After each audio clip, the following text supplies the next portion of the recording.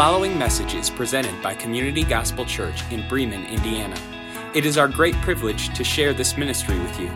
We in no way intend for this to be a replacement for the local church. It is our prayer that this would serve as a resource to help make Jesus Christ known in our congregation and other congregations gathering across the world. For more information about Community Gospel Church, visit www.communitygospelchurch.com.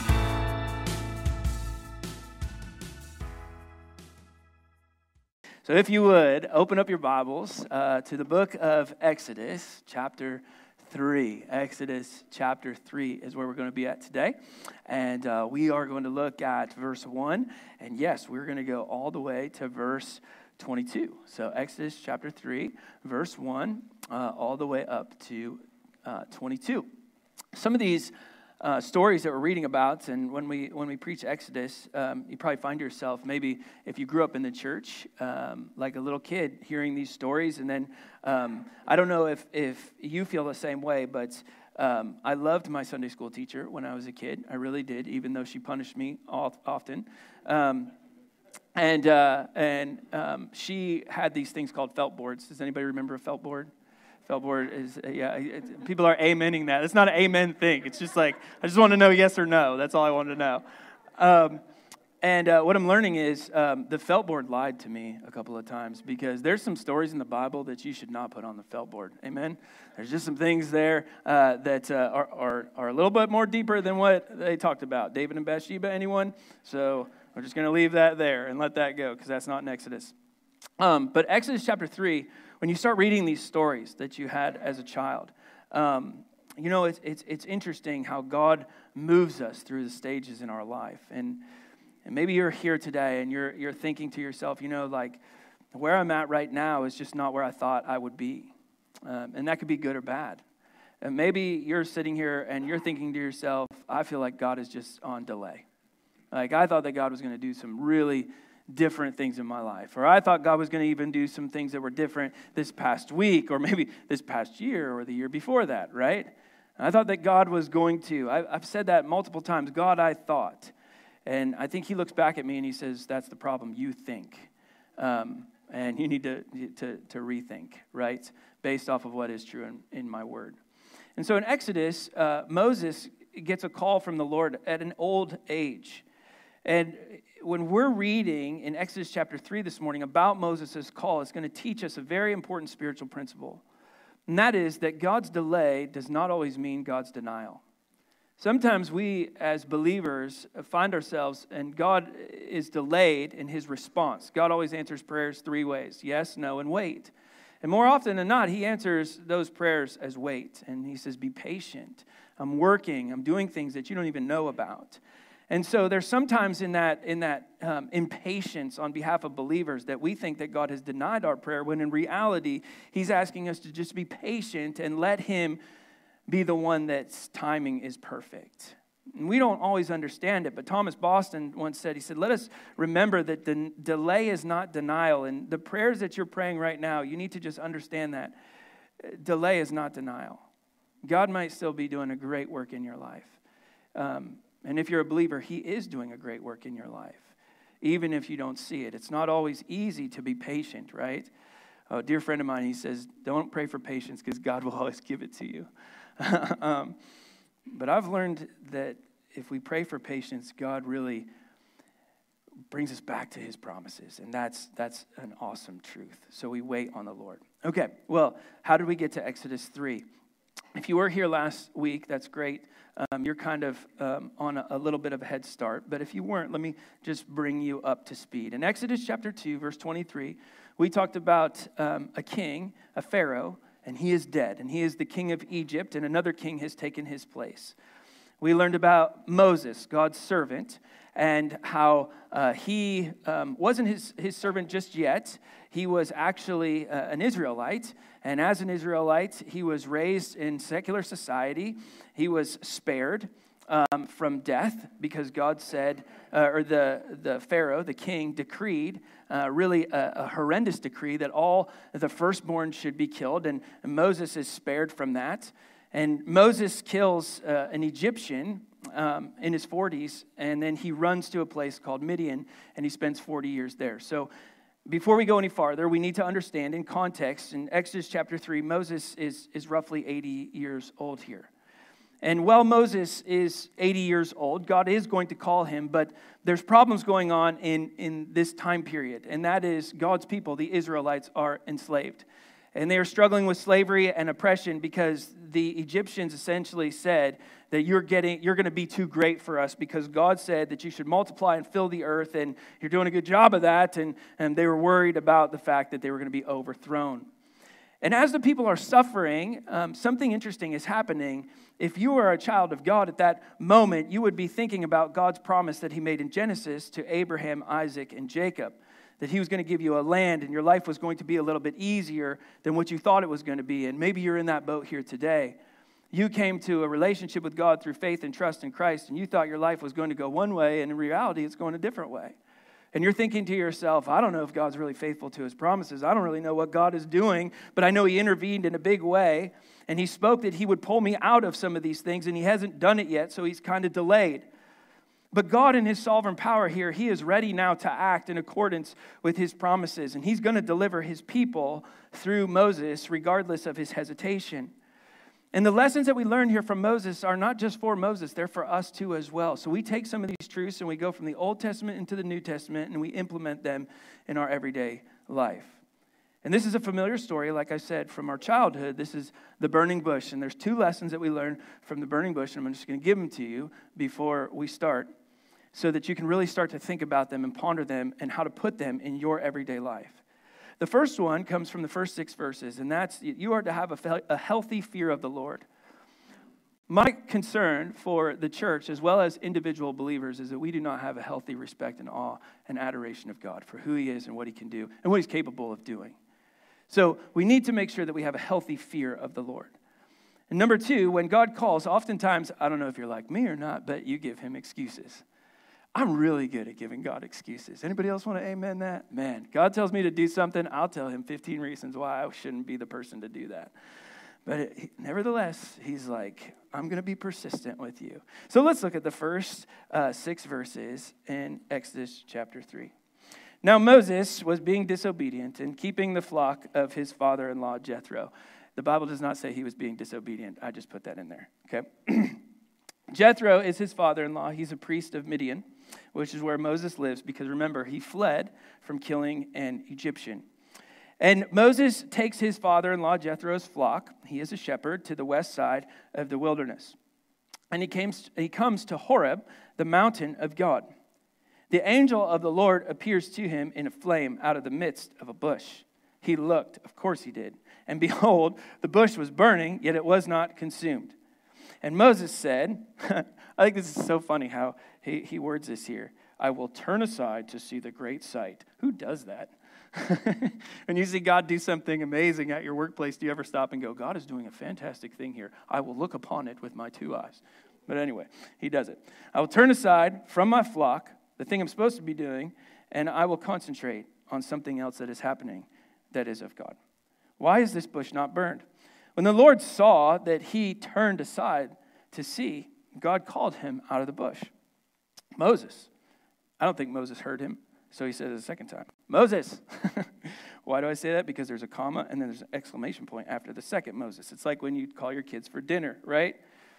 Anyway, he said, here am I, which is interesting because somebody in Genesis answers the same way. And God says to him, do not come near, take your sandals off your feet, for the place on which you are standing is holy ground. And he said, I am the God of your father, the God of Abraham, the God of Isaac, the God of Jacob. And Moses hid his face, for he was afraid to look at God. So what's happening here? All right, let's look at this a little bit more intently. After 40 years of being in Pharaoh's courts, Moses' occupation now is a shepherd.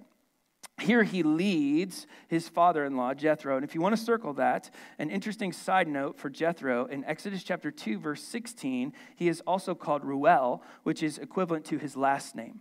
So we could essentially call him Jethro Reuel, which is kind of a cool name. So if any of you are pregnant and you're looking for baby names, I think that's awesome. All right? And he's tending this flock, and he's in search of grassland. And so Moses ends up with the flock at Mount Horeb. Now, I researched this in depth, and Mount Horeb is also Mount Sinai, just so we're on the same page, okay? And if you question that, Exodus 19 talks about it, and Deuteronomy 4 talks about it. But here, the reason it is called Horeb is a mountain of God because so many biblical events take place in this specific spot, like when God gave the law. So Moses is curious, and his curiosity is piqued, and he sees a flame of fire out of the midst of a bush that was burning that is not consumed. Now, if you want to, you can circle the word fire there because that's an interesting term that is often a symbol of the presence of God.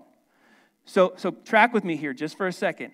Before Moses knows of the presence of God is already present.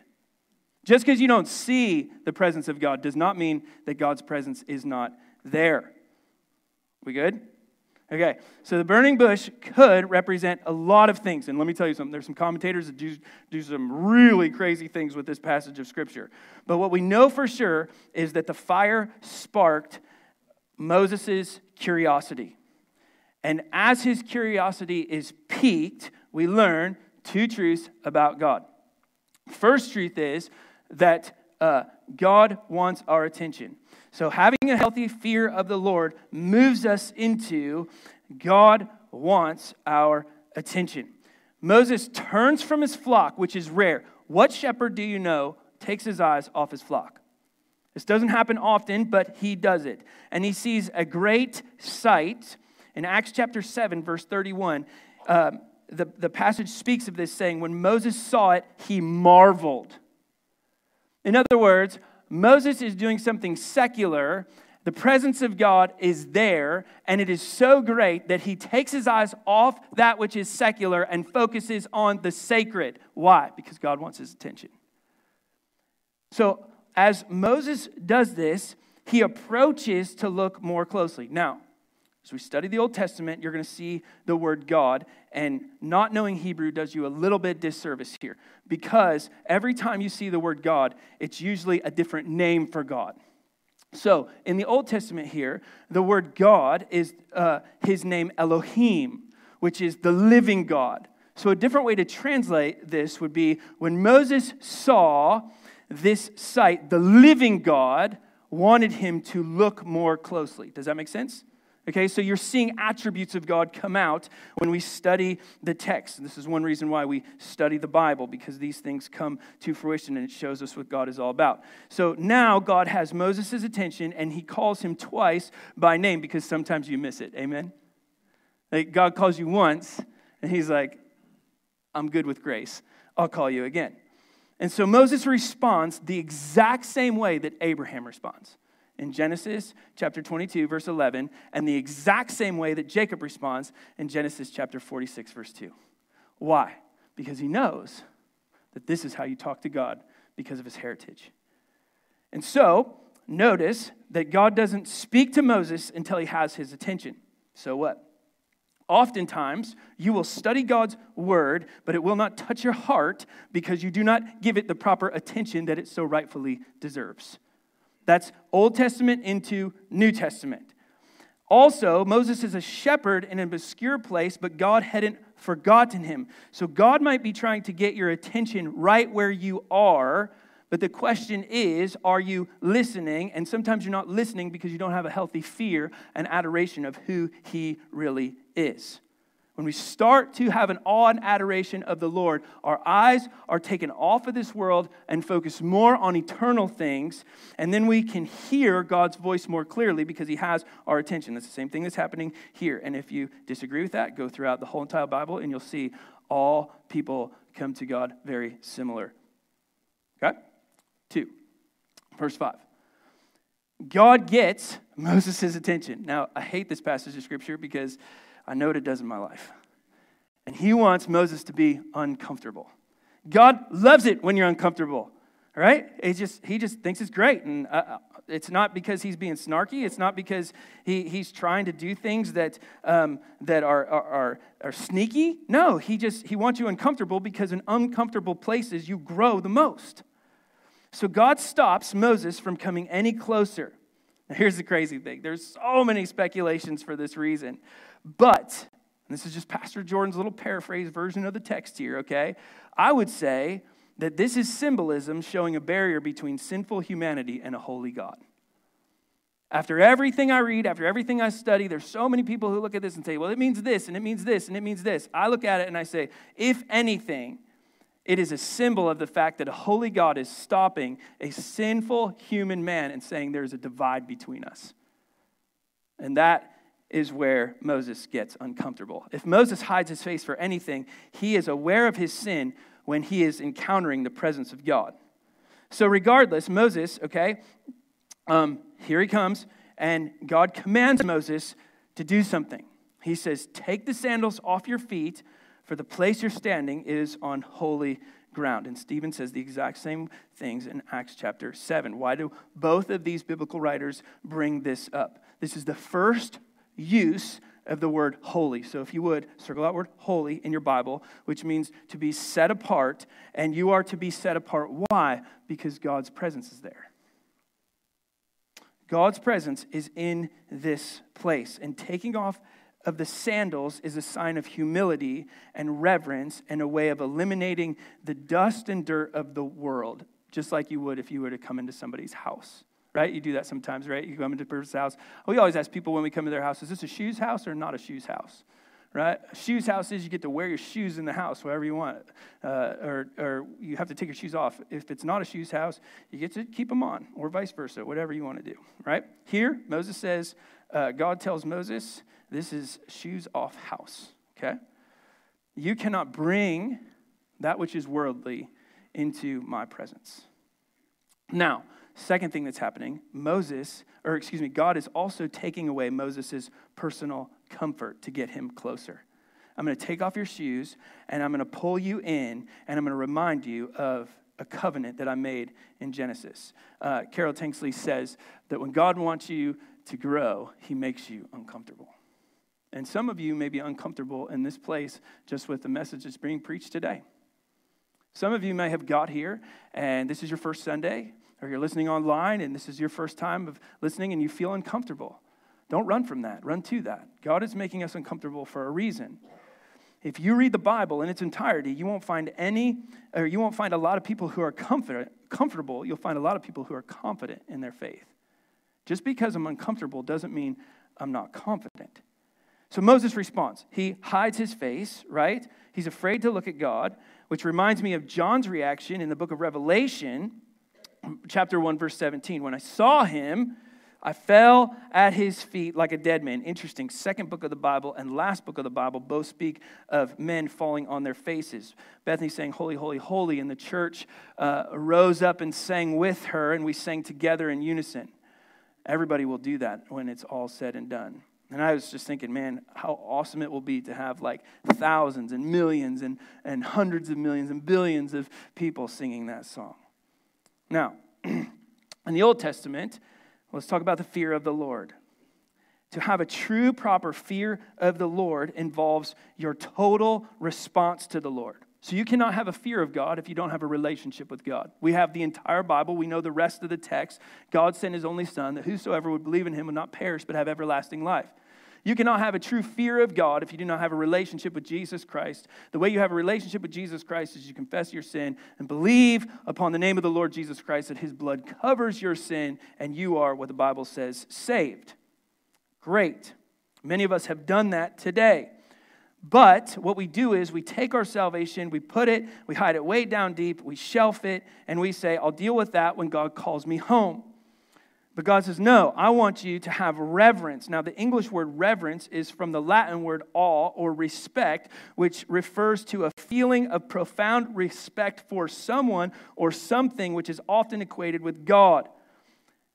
Say it another way. Psalm chapter 1, verse 7 says, the fear of the Lord is the beginning of wisdom. We are not wise because we do not adequately fear the living God. Does that make sense? This Elohim, this creator of the universe. Oftentimes we are not worshiping properly because we're not reverently bowing, okay? And so here, God's making that clear in Moses' life. A genuine, holy fear of the Lord is often equated with us as believers And what's interesting is in Revelation chapter 14, the last worldwide proclamation of the gospel says you fear God. So what's the point? What are you getting at, Pastor Jordan? Well, God wants to use you, but he cannot do so unless he has your uncomfortable attention. And the question is, does he? And I say this as nice as I possibly can, but and I fear it in my own life just as much as I fear it in your life. I'm worried that my to-do list is gaining my attention, and I'm comfortable in it, and I'm not comfortable in what God wants me to do. I'm worried, and I shouldn't say worried because we just talked about this in Sunday school. I'm concerned, for those of you who are in the 9 o'clock hour, I'm concerned that if somebody were to take my devices, I would want to worship that instead of the Word and the living God. This is a healthy fear of the Lord, that I can take everything away from you and you would still be okay with our relationship. I can't have a healthy fear of the Lord unless I know him. And here's the crazy thing. I think we need to start praying, God, bring me to the fire of your presence so that the earthly things will burn up and burn away and I will not miss them at all. That's tough. So the question on the table, first and foremost, is do I have a healthy fear of the Lord? Awe, adoration, respect, like Moses. Now, here's the crazy thing, is Moses, in verse 6, he says, he hid his face. He was afraid to look at God. Why? Because of his sin. I mean, he was running away from the Lord, and here's this covenant God who's coming after him. Now, I love verse 7. Watch this. The Lord says, isn't it amazing? The Lord still speaks to us, even though he knows us. And he knows all our sin and our shortcoming. And he's still going to use Moses, which is great. And the Lord says, surely I have seen the affliction of my people. Now I love, he puts Moses' attention back on what's transpiring because Moses may have forgotten. You're walking around with sheep, but my people are suffering in Egypt. I heard their cry because of the taskmasters, and I know their sufferings. I have that underlined twice in my Bible. You should too. And I've come down to deliver them out of the land of the Egyptians and to bring them up out of the land to a good and a broad land, a land flowing with milk and honey, to a place of the Canaanites, the Hittites, the Amorites, the Perizzites, the Hivites, the Jebusites, the pagans. And now, behold, the cry of the people of Israel has come to me. He says it over and over again. I heard their cries. I know their cries. We talked about this last week. I've also seen the oppression which with the Egyptians oppressed them. Now, here's the crazy thing. Moses is hiding his face while God's talking, and I think this is where he turns his head and he looks at him and he says, say what? Come, verse 10, I'll send you to the Pharaoh that you may bring my people, the children of Israel, out of Egypt. I think you have the wrong guy, all right? But Moses says to God. Now, here's the crazy thing. Every time I read Exodus, I love this. Do you notice that Moses talks back to God? Not in a disrespectful way, but he talks back to him. So many people look at me and they go, I don't think I could talk to God. If Moses can talk to God, you can talk to God, right? If Peter can talk to God, you can talk to God, right? Moses says to the Lord, who am I that I should go to Pharaoh and bring the children of Israel out of Egypt? And he said, hey, I'll be with you, verse 12. And this will be a sign for you that I've sent you when you brought the people out of Egypt, that you shall serve the God on this mountain. He's showing Moses the end before he even gives him a start at the beginning of the race. And Moses is ignorant. So he says to God, if I come to the people of Israel and say to them, the God of your fathers has sent me to you, and they ask me, well, what's his name? What shall I say to them? And God's like, why are we still talking? But I guess that's fine. God says to him in verse 14, I am the Lord. I am who I am. And he says, say this to the people of Israel. I am, there it is again, sent you. God also said to Moses, say this to the people of Israel, the Lord, there is his name again, the God of your fathers, the God of Abraham, the God of Isaac, the God of Jacob has sent you. This is my name forever, and I am to be remembered throughout all generations. Verse 16. So Moses, you're not going to go alone. Gather up the elders. I love this, right? Man, if I can't do it, I'll just grab the elders. And say to them, the Lord, the God of your fathers, the God of Abraham, Isaac, and Jacob has appeared to me, saying, I have observed and what has been done to you in Egypt, and I promise, man, underline that, I promise I'll bring you up out of the afflictions of Egypt to the land of the Canaanites, the Hittites, the Amorites, the Perizzites, the Hivites, the Jebusites, the land flowing with milk and honey. And they'll listen to your voice. He's given him the end before he gives him the beginning. And you and the elders of Israel shall go to the king of Egypt and say to him, the Lord, the God of the Hebrews, has met with us. And now, please, let us go 3 days' journey into the wilderness that we may sacrifice to the Lord. We need to go to church. But I know that the king of Egypt will not let you go unless compelled by a mighty hand, the right hand of God. So I'll stretch out my hand. I'll strike Egypt with the wonders that I will do in it. And after that, he will let you go. And I'll give his people a favor in your sight of the Egyptians. And when you go, you shall not go empty-handed. God's saying, not only will you go, I'll go with you. You're going to be victorious in this. And I'll give you some good stuff. Each woman shall ask of her neighbor, and any woman who lives in her house, silver, gold, jewelry, for the clothing, you shall put them on your sons and your daughters, and you shall plunder. That means just completely annihilate the Egyptians. Here's the crazy thing. When God calls, don't give excuses. Okay? A lot of passages of Scripture, but listen. Lord told Moses he's aware of his people's afflictions. You should highlight that because the same thing was said in Exodus chapter 2. He's going to rescue them. Now, God, in verse 7 and 9, the word God there is the name of God, El Roi, which means the God who sees.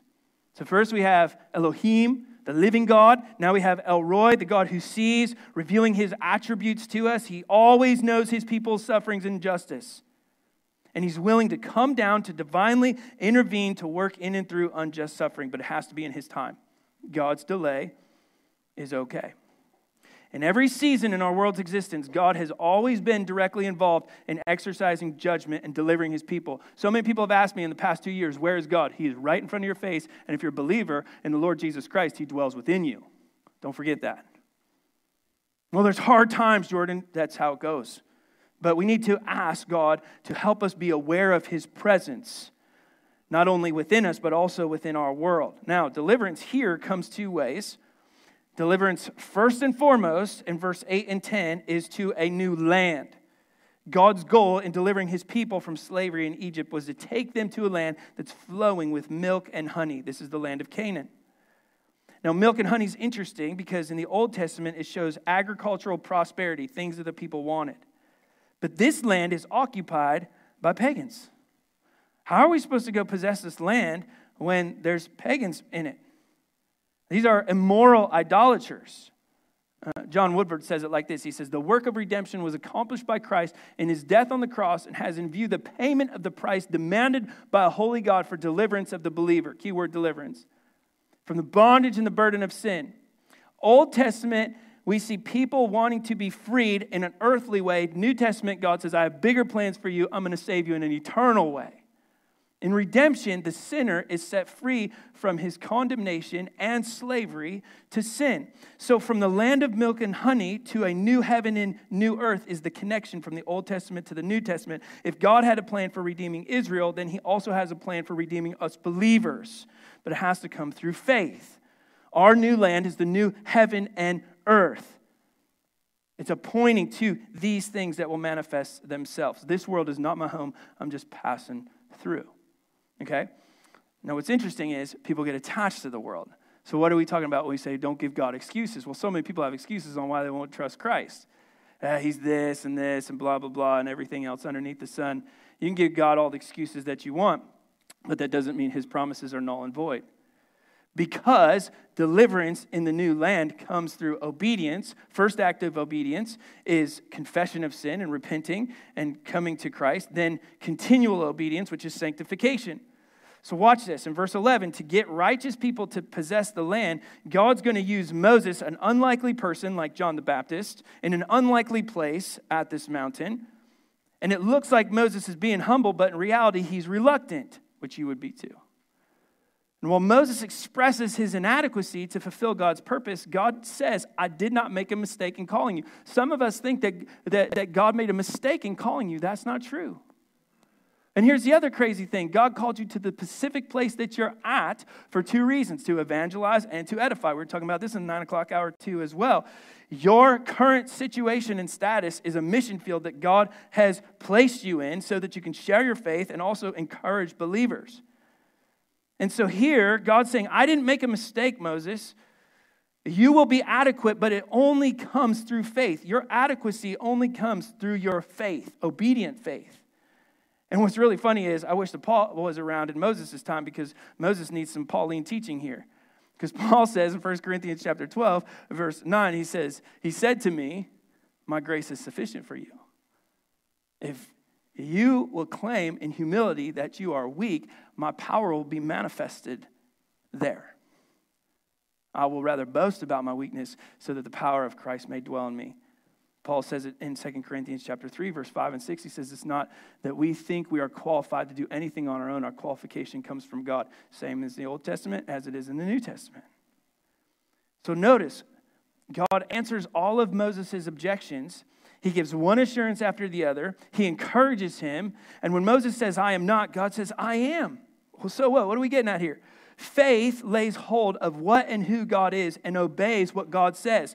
Faith sees opportunity while unbelief sees obstacles. What do you see? See, in your life sometimes, and I do it too, I'm not just throwing you under the bus. I see obstacles when God sees opportunities. So I can't give God my excuses when he says, you're being disobedient. So the question on the table is, if our obedience to the Lord helps others get delivered to a new land, are we being obedient to God's call? The biggest call that God gives us is Matthew 28. Go therefore, make disciples of all nations, baptize them in the name of the Father, the Son, and the Holy Spirit. Right? You love the Lord God with all your heart, soul, mind, and strength, and love your neighbor as yourself. If we're not obedient in those two things, how in the world do we look at God and say, well, you should give me some other things too? If you're obedient in the small, God's going to manifest that in the big. Old commentator. He says, I find many of us seek to avoid immediately acting on the commands of God, excusing this by our lack of information, knowledge, and training, which is what Moses is doing here. How many people want to think it over? Right? How many times have we just, I'm going to pray about this one, right? When in reality, if we were honest with ourselves, we're reluctant to obey God's leading. How excuse themselves because they have not gone to seminary or Bible college or not a pastor of the church or not a full-time missionary or whatever the case is. Very often, these are merely a smokescreen for unbelief. We're never ready to act on our own, but we're always ready when God says go. Now, here's the crazy thing, and I'm gonna land hard here this morning, and I don't mean this. I hope this just comes across in love. God's calling you to raise godly kids.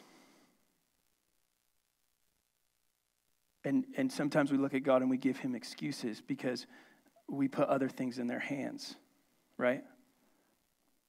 God's calling us to love our spouses, and we give God excuses because we look at them and say, well, you don't know what she did or he did. God's calling us to love our neighbors, the people in our workplaces, and we give God excuses. See, it's interesting because we look at Moses and we think to ourselves, oh, well, this is Moses. This doesn't have any bearing on my life. That's not true. How many of us sometimes are praying about something when God looks at us and he says, I want you to put into action what you know to be true? And this is right there. God calls us, okay, into a relationship with him. And when he calls us into a relationship with him, it's a radical transformation from there on out. It's no longer I who live, but it's Christ who lives in me. And if Christ lives in me, that means I die to my old self and I serve him with everything that I have. So what relationship, what area are you in right now that you're praying about when God says you can stop praying and start participating by humbling yourself? Not just before the presence of God, but also in the presence of God's people. It's not about being right or wrong, right? That's not the case here. The case is to humble yourself under the Lord and be obedient to his commands. That's God's big problem with Moses is he's not coming underneath his care. He's still seeking for his own justification. So God called, Moses responds with fear and objections, and he gives God, and God gives him back two promises. I'll try to speed through these real quick because I think I'm going long. But this is huge, especially for 2022. Verse 12, 14, and 15, God says, I will be with you. I'll be present. The word name here is important. Moses' request was that God give him an adequate name. Now let's think about this. Moses is asking God for his name is the same thing like asking, but God, what can you do? And so God tells Moses a new name. He says the word Yahweh, which is I am, or the Lord, and it replaces Elohim and El Shaddai. So the living God and Almighty come together as one, and this is Yahweh, the great I am. Okay, it's an ancient Hebrew word that has no vowels, and it's the most common name for God in the Old Testament. This is God personally identifying himself as a covenant king of Israel who's committed to fulfilling his promises to his people. So in other words, God's saying not only is he present, but he's powerful. Say that to yourself right now, whatever you're dealing with. Not only is God present in my life, but he's powerful in my life. Not only is God present in my life, but he gives blessing, and it might not be materialistic, but it will always be to manifest his glory. God might be present in my life, but he's also good, regardless of what he takes away and what he gives. God's telling Moses to tell the people in obedience, they will see his presence manifested in their everyday life. Same thing that Hebrews says. I'll never desert you. I'll never forsake you. Just as God tells Moses that he's self-existent, he always was, always will be, he tells us the same thing in Christ. He's faithful and he's dependable. And as believers in Christ, God's presence is with you and it's guaranteed now and forever. Second thing, God promises in obedience, his favor is upon you. And here's the thing I wish you knew. I wish I could explain this to you. I wish I could open your eyes to see this. When God's favor is upon you, the world will hate you. They just don't understand it. The purpose of God's deliverance was for Israel to worship the Lord. It's stated over 10 times in Exodus. Moses goes to the elders, he goes to the king, and then he leads God's people. Why? So they would be able to worship. It all goes back to worship. And worship isn't that they would be able to sing Chris Tomlin songs out in the middle of the wilderness. It's not worship. Worship is that they would be able to sing songs with their lives in word and deed, in obedience, in this land that God has given to them. Worship is what Paul says in Romans chapter 12, verse 1. They are living sacrifices, daily dying to themselves. They're no longer slaves of Egypt. They're slaves of the living God, and that's a good thing. Israel would be not only released from a powerful nation, but his people will also be given the spoils of Egypt that will construct the tabernacle where they can worship. So what? God wants your uncomfortable attention to be used for him. For one day we'll be delivered into a new land, and in our obedience to God's promises, his presence and favor is manifested. Maybe, just maybe, you're not seeing God in your everyday life because you're not being fully obedient to him. God's trying to get your attention. He's trying to make you uncomfortable. And you know what? It's not for naught. And we can't give God our excuses. We have to offer ourselves as faithful, obedient, submissive servants to see his promises manifested right before our very eyes. Close with this. Perhaps maybe,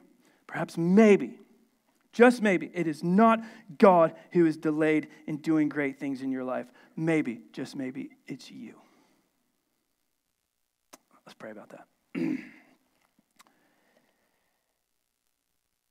God, Moses hears your voice, and this is, it's just amazing because as we dissect this story and we look at it, there's things that your people, myself included, are praying for right now, and we're doubting your goodness and your greatness because you're delayed in the response, and maybe, just maybe, you want us to be a little bit more proactive.